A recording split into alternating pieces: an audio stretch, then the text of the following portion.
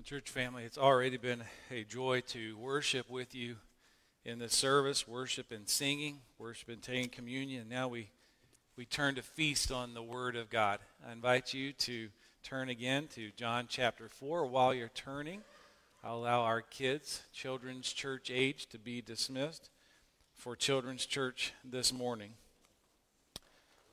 We return to Jesus and the woman at the well today. And as we come back into this story, we are going to also see not just those two within the story, but also the disciples and the entire Samaritan town, or much of the town, I should say. Last week, I said something like, everybody worships.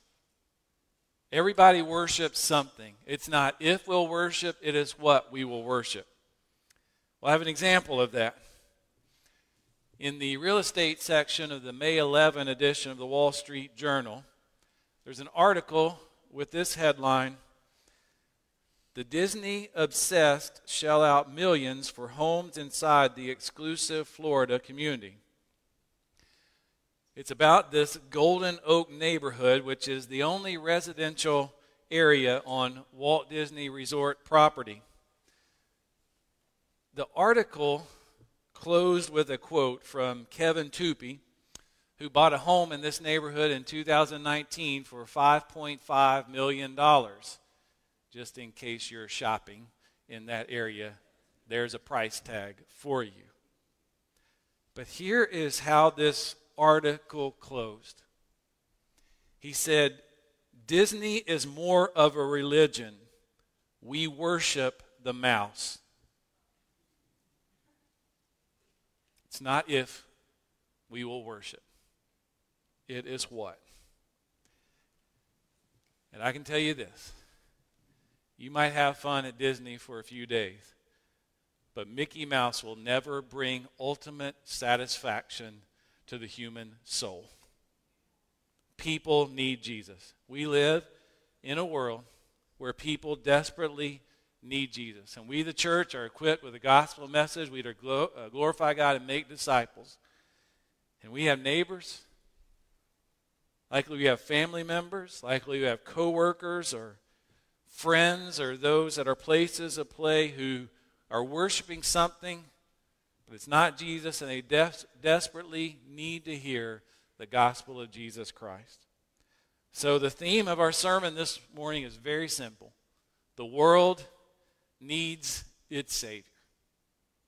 The world needs its Savior. I invite you, if you're able, to stand and honor the reading of God's Word. I'm going to begin in verse 27 of chapter 4 and read through verse 42 this morning. Just then the disciples came back. They marveled that he was talking with a woman, but no one said, "What do you seek?" or "Why are you talking with her?" So the woman left her water jar and went away into town and said to the people, "Come see a man who told me all that I ever did. Can this be the Christ?" They went out of the town and were coming to him. Meanwhile, the disciples were urging him, saying, "Rabbi, eat." But he said to them, "I have food to eat that you do not know about." So the disciples said to one another, "Has anyone brought him something to eat?" Jesus said to them, "My food is to do the will of him who sent me and to accomplish his work. Do you not say, 'There are yet 4 months, then comes the harvest'? Look, I tell you, lift up your eyes and see that the fields are white for harvest. Already the one who reaps is receiving wages and gathering fruit for eternal life, so that sower and reaper may rejoice together. For here the saying holds true, one sows and another reaps. I sent you to reap that for which you did not labor. Others have labored, and you have entered into their labor." Many Samaritans from that town believed in him because of the woman's testimony. "He told me all that I ever did." So when the Samaritans came to him, they asked him to stay with them, and he stayed there 2 days. And many more believed because of his word. They said to the woman, "It is no longer because of what you said that we believe, for we have heard for ourselves, and we know that this is indeed the Savior of the world." Let's pray.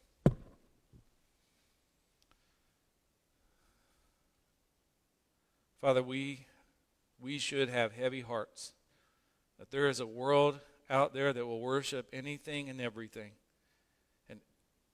every object of worship is so inferior to the right object of worship that we can't even put it in the same ballpark. So, Father, I pray for your people this morning. I pray that you would equip your people with gospel urgency and gospel compassion so that when we walk out these doors today, we'll recognize we are entering into a mission field. And we'll take the good news of Jesus Christ, the only one who can satisfy our souls for all eternity, to a world that is lost, to a world that desperately needs good news, to a world that is right now under the wrath of God and needs to hear good news that there is a Savior, one mediator, who forgives their sin and gives eternal life. God, put that in your people today, I pray. In Jesus' name, amen. Well, in this account of Jesus and the woman at the well, we've seen and heard or read some iconic words from Jesus in his interaction with this woman. Back in verse 10, he said, if you knew the gift of God and who it is that is saying to you, give me a drink, you'd have asked him and he would have given you living water. Very familiar words to us. And then in verse 24, God is spirit, and those who worship him must worship in spirit and truth. Very well known.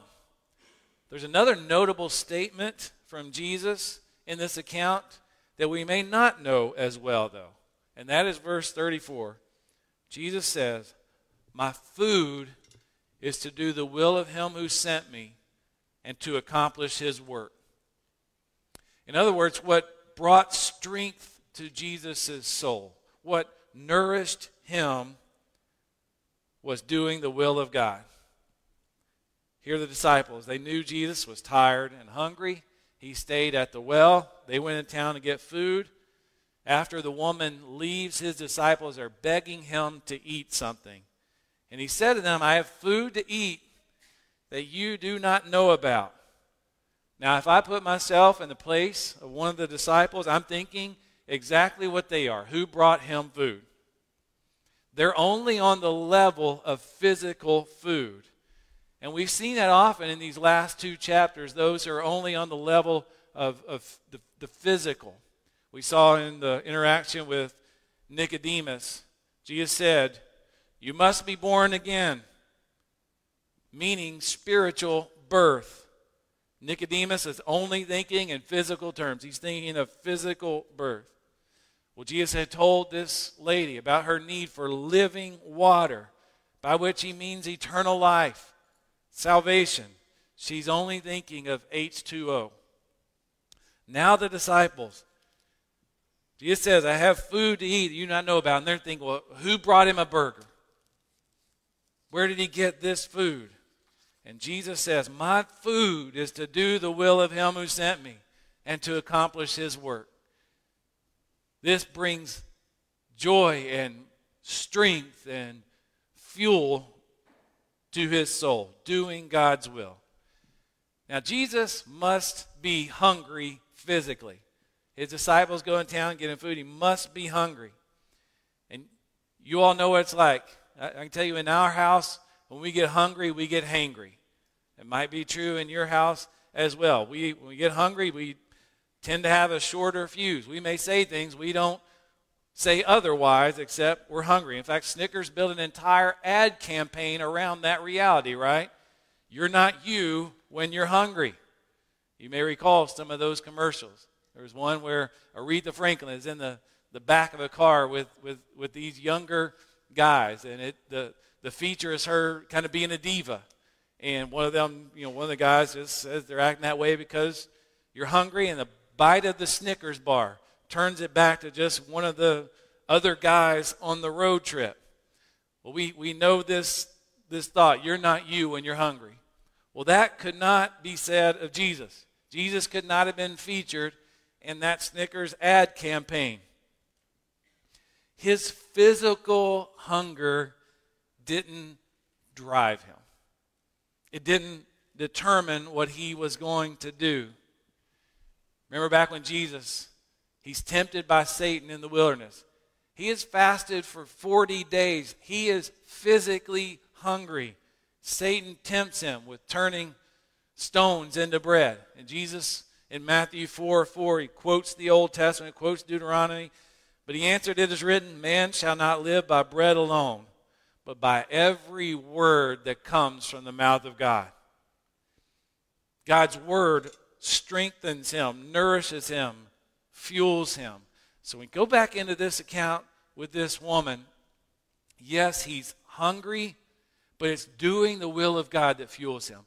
Now, you might be able to relate on some level. Maybe you've had a work assignment or a school project that you're on a roll, and maybe you were hungry, but you just kept kind of rolling through that to finish that project. Your hunger to finish the project maybe drove you through it. Jesus had a bigger hunger than for physical bread that day. His fuel was doing God's will. But it wasn't just this day. It wasn't just this one 24-hour period where Jesus was like that. His life was fueled by doing the will of God. In John 6:38, he says, "For I have come down from heaven, not to do my own will, but the will of him who sent me." So in this light, the bread that the disciples bring back from this town could not give Jesus the same satisfaction as doing his Father's will. Pleasing God nourished him so much that his physical hunger took a back seat. Now, ultimately, Jesus does his Father's will by going to the cross. Immediately here in this account, the doing of the Father's will is to show this Samaritan woman and then this town that he is the Savior of the world. So in this account, the Father's will is that many in this Samaritan town hear about Jesus and believe. Now last week we saw 2 times in 2 verses, verses 23 and 24, that true worship is in spirit and truth. Now what can get lost in that is this statement by Jesus in there where he says, "For the Father is seeking such people to worship him." I love this picture of the Father seeking worshipers. So as we take this, and we've been in this account for 3 weeks now, as we take a big picture view, it's God's will, God's purpose that people do worship in spirit and in truth. And there's a town that desperately needs to do that. And there's a town here that's going to do that. And so Jesus willingly, gladly skips a meal so that wayward people can be turned into worshiping people. So that's what's going on in this account. Now with that, let's go back to a sentence excuse me, at the start of this story. Now it may seem very minor to you, and we haven't talked about it, I don't think, in the past couple of weeks. But all the way back in verse 4, John says of Jesus, "And he had to pass through Samaria."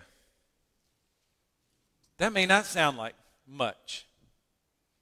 It may sound like saying, hey, if you're going down to Gulfport today, you have to pass through Wiggins. No big deal, right? It's a city on the way. If you're going down to the coast, you're probably going to go through there. But Samaria to the Jews wasn't the same as Wiggins to us. Samaria was full of, catch this, Samaritans. But those Samaritans were people that the Jews despised. Now, some Jews did travel through Samaria. It was the shortest route, and they would go through there. It was either there or they would go through Gentile towns nearby, and Jews weren't big fans of Gentiles at this time. But here's what I imagine. I imagine that when Jews went through Samaria, they were metaphorically holding their nose as they went through there. They didn't like Samaritans. They were prejudiced against them.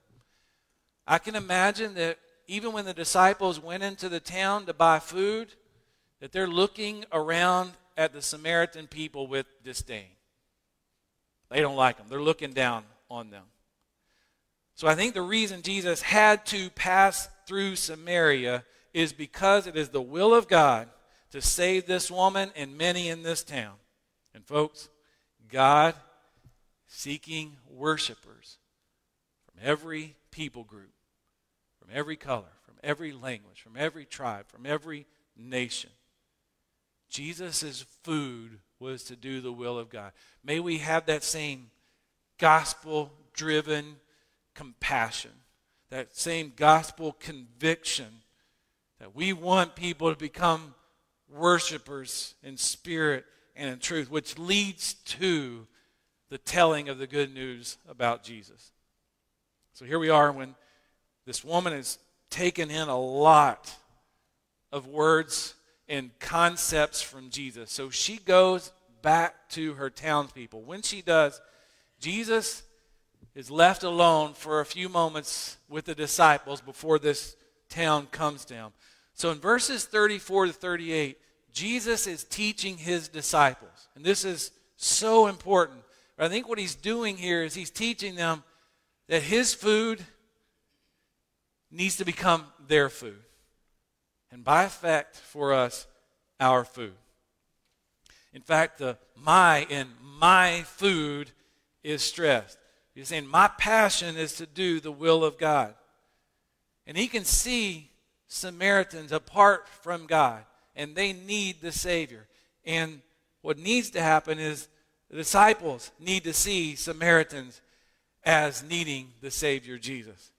So he says to them in this way, do you not say there are yet 4 months, then comes the harvest? Look, I tell you, lift up your eyes and see that the fields are white for harvest. Jesus is using an agricultural metaphor. About the soonest to reap a harvest after you've sown or planted it is about 4 months. I remember when I was 15, I worked my cousin's farm with him. And in western Kentucky, some of the major crops there were tobacco, corn, beans.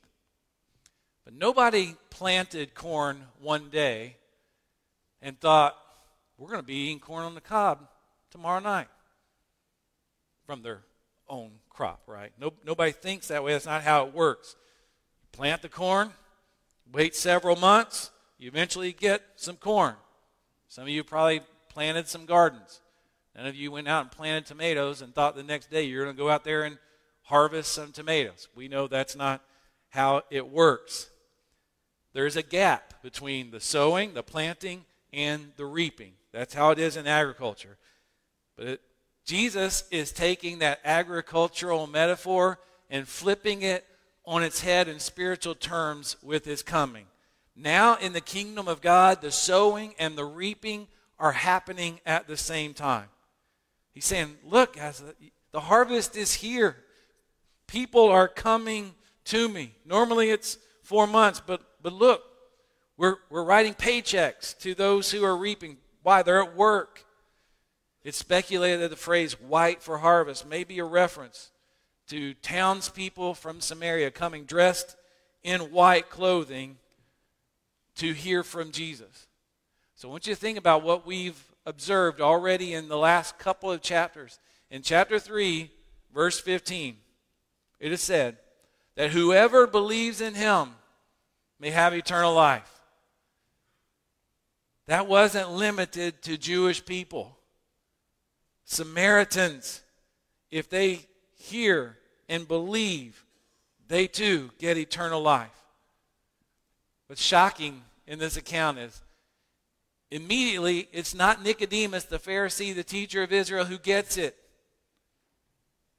He seems to leave with a lack of understanding. But this village of Samaritans, they're coming.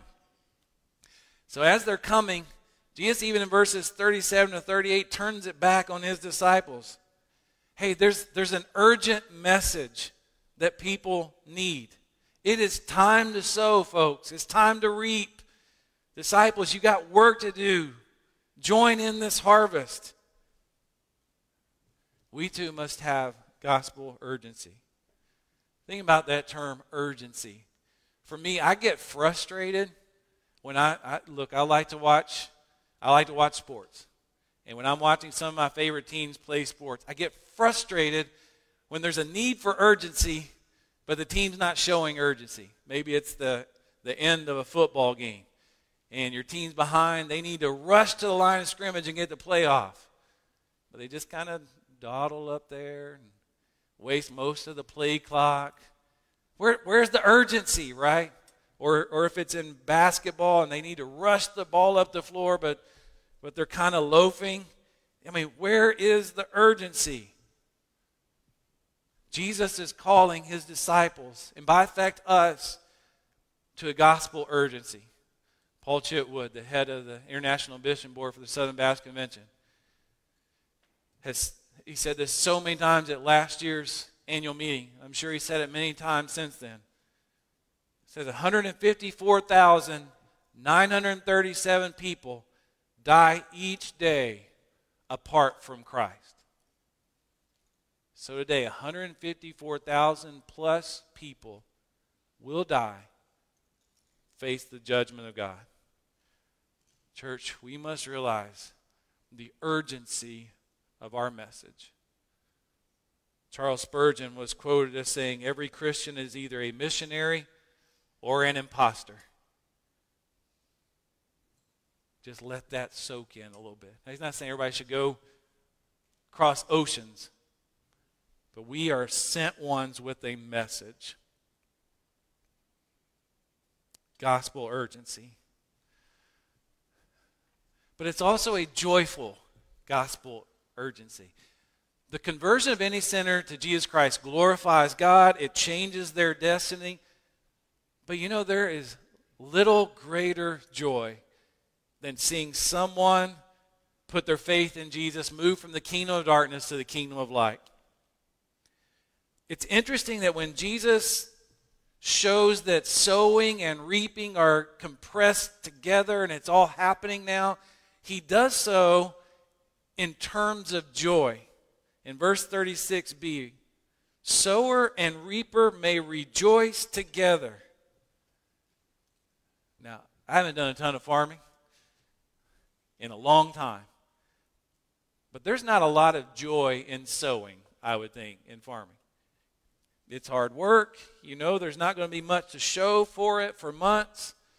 So there's not a lot of joy there. But again, Jesus is turning this metaphor on its head. The sower and the reaper, they rejoice. Hear this from Psalm 126, verses 5 and 6. Those who sow in tears shall reap with shouts of joy. He who goes out weeping, bearing the seed for sowing, shall come home with shouts of joy, bringing his sheaves with him. See that sowing, reaping, you see joy in there. Verse 38 implores the disciples, I sent you to reap for that which you did not labor. Others have labored, and you have entered into their labor. Disciples, enter into the labor of those who have sown. Well, who's he talking about? Like, who's he mean is doing the sowing there? Well, it's thought that John the Baptist may have ministered near this area back in chapter 3, verse 23. But if you include John the Baptist really with all these Old Testament prophets who came, it's likely that it's all of them in view. They have sown the word of God. They sown that Messiah is coming. And they did a lot of this sowing, and then Messiah is here. In John chapter 4, he is here. The Savior is here. And now it is time to reap that harvest of all that was sown. Those guys probably didn't see a ton of fruit often, those prophets. But now think about the charge to the disciples and what happened. I mean, if you just read the book of Acts and the commission there in Acts 1:8, they're going to be his witnesses in Jerusalem, Judea, Samaria, and the ends of the earth. And we see that played out in this book, right? There's very few believers here at the beginning of the book of Acts. Got about 120 folks gathered in an upper room. By the end of the book, the gospel has reached the capital, Rome. So many churches have been planted. So many people have become followers of Jesus. They are reaping And now he's saying, even in this context in John 4, disciples, you haven't seen Samaria as your mission field. You've missed it so far. But in the future, make sure you see the world as your mission field. Take this message and share it with urgency. All right, well, what would make them share? What would make us share? Yes, a gospel urgency, but I think also a gospel compassion underneath that. In other words, Jesus' food, doing the Father's will, accomplishing His work, when we're blown away by God's grace. I mean, the fact that Jesus saves me, the fact that Jesus saves you, and we didn't deserve it, everything we have is completely God's gift of grace. I know what I deserve. I deserved wrath. My sins, folks, they are many. I'm so thankful that His mercy is more. What I deserve was wrath, but what God gives me is mercy. He gives me grace. And when we understand that, we can see lost people who are facing God's judgment as those who desperately need Jesus, and should move us to a compassion. When I was researching this passage, just a quick couple of sentences by a scholar just made me think about something I hadn't thought about, I don't think, ever in reading this passage. He brought out how the disciples had just got back from town. They had gone to town. They went back to town. All they came back with was food. And here is this woman. She goes to town and she brings the people to Jesus. What a difference, right? And think about who she was. This lady was not winning popularity contests in Sychar. In fact, she probably didn't care much for most of the town before this. She avoided the women in the town. They probably excluded her. They probably ridiculed her. Her sin caused her to avoid them. That's probably the topic of their ridicule for her. And notice what she brings out to them.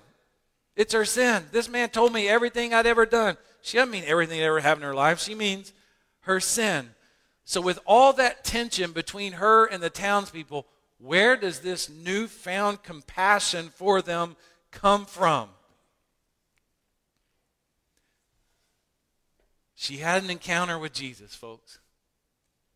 She had this encounter with the Savior of the world. And now she goes and she can tell others. I don't know of a greater strategy for evangelism. People whose lives have been radically changed by the Savior of the world see people around them differently. We know that the wages of sin is death. We know that unforgiven sin leads to the eternal judgment of God.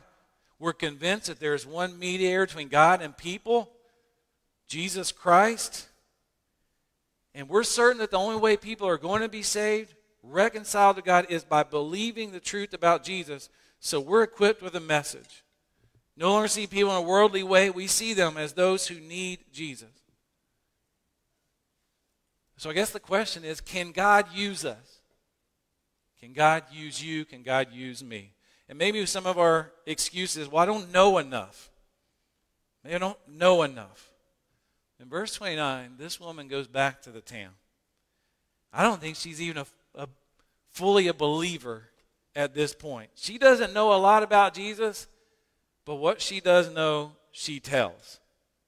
Well, maybe one of our excuses is, well, if you knew my past, maybe my past disqualifies me from telling people about Jesus. Well, the way that this entire town, or whoever heard about Jesus in this town, the way they heard was from a Samaritan woman with a bad reputation telling them. Listen, there are many different strategies for sharing the gospel. At a former church where I served, before I was lead pastor, our church hosted a men's night. And we had professional athletes at our church. And the hook for men who didn't normally attend church was to come and hear from a favorite athlete or from an athlete who was in that church. And these men faithfully shared their testimony about Jesus. And we'd have big crowds because of the athletes. And that doesn't surprise us. We live in a culture that's kind of like that. So we understand the strategy of drawing people with famous athletes.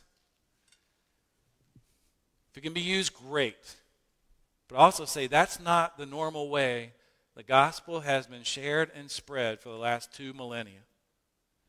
The gospel usually spreads through the lips of everyday people who have a relationship with someone and can tell the good news about Jesus. I mean, that's what happens here in Sychar. I don't know of a lot of church growth seminars where they'll tell you to find the person in the town with the worst reputation and use them as a springboard to citywide revival. That's what happens at Sychar.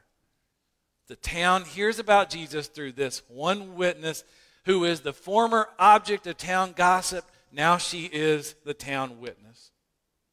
So church, may we have gospel compassion. May we have gospel urgency. Nobody's conversion is up to us.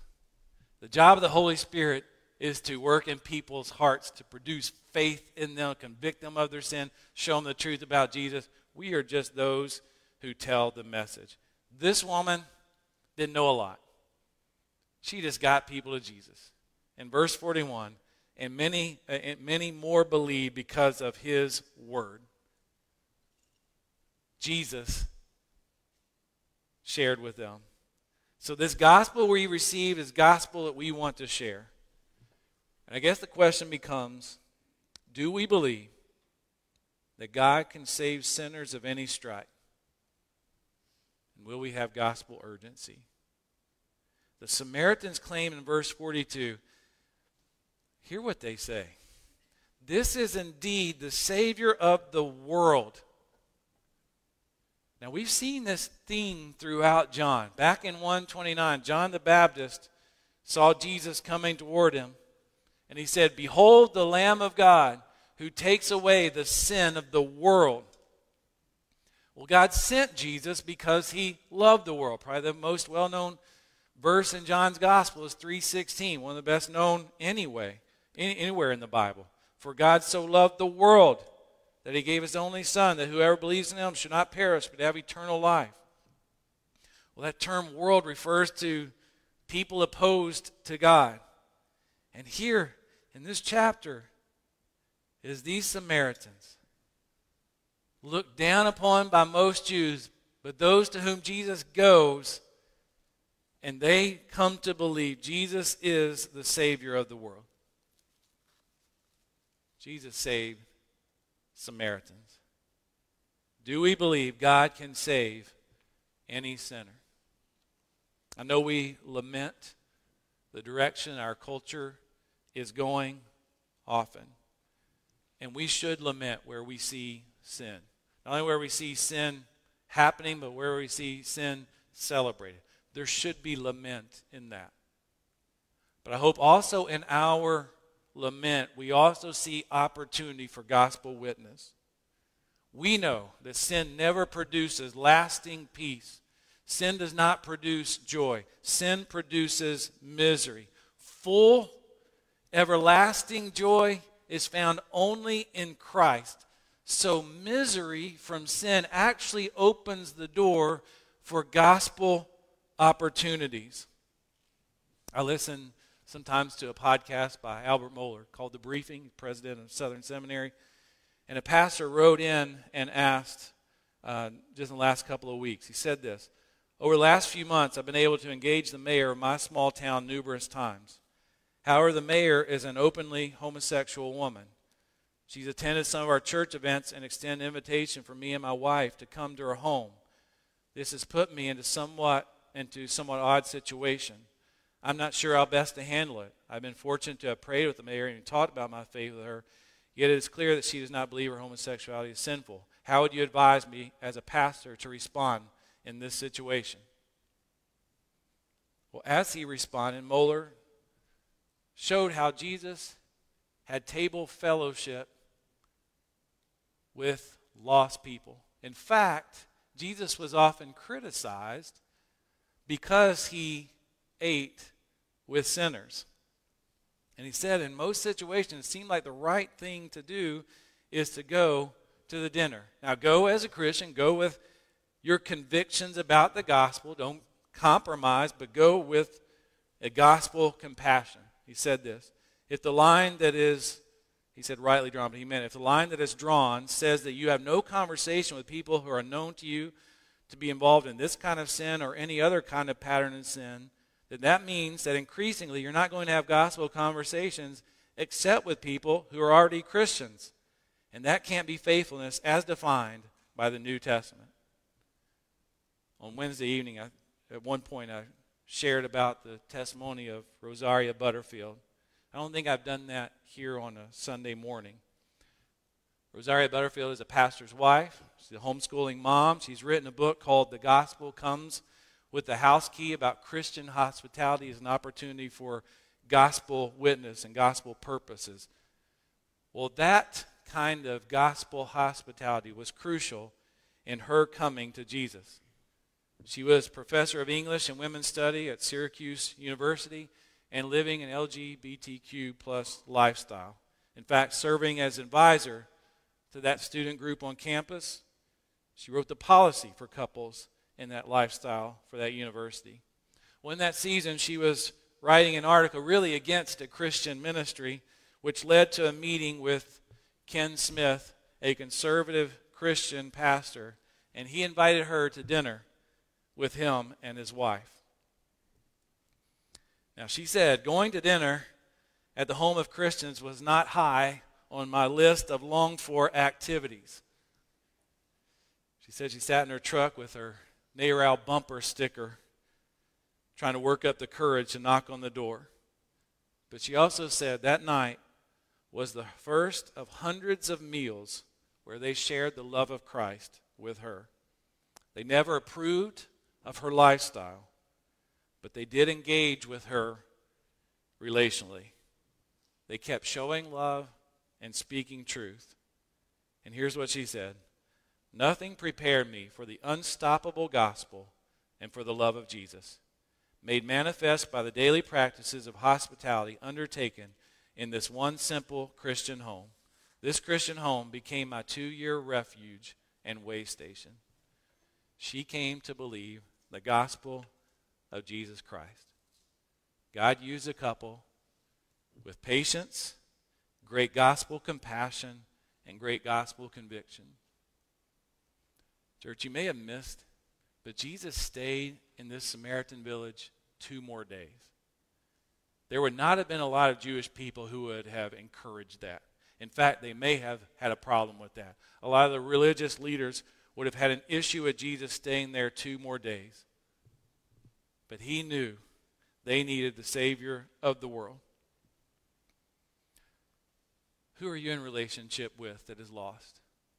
Who in your family, friends, or work associates? Who are you actively engaging with the gospel?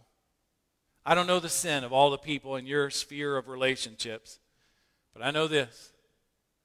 The blood of Jesus Christ covers all sin. And I know this. There are hurting people, whatever their sin, that are not finding joy in it. The only true, full, lasting joy is found in Jesus Christ.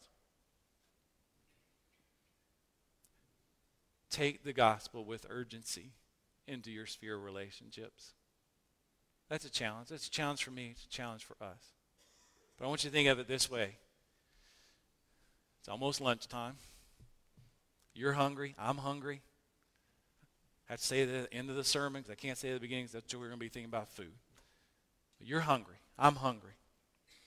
We're going to go to eat. I want you to pause in your meal. At some point, maybe just ask yourself, what's my food?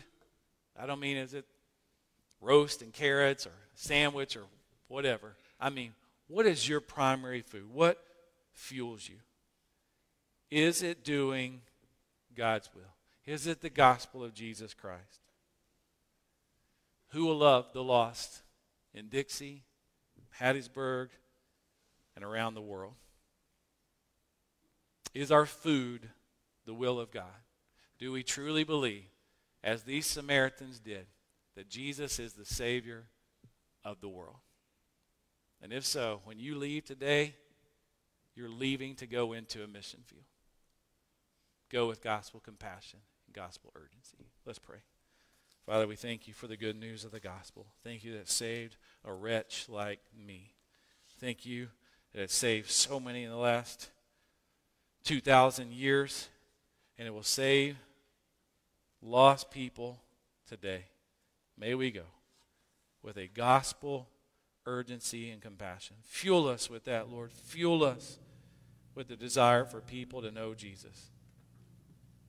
God, may it's a reminder about our ones. May we have new ones that we need to pray for regularly, look for opportunities to share the gospel. But in each Christian in this room, listening through another media outlet, may we be driven to utilize our relationships for gospel sharing. In Christ's name we pray. Amen. Would you stand with us as we sing?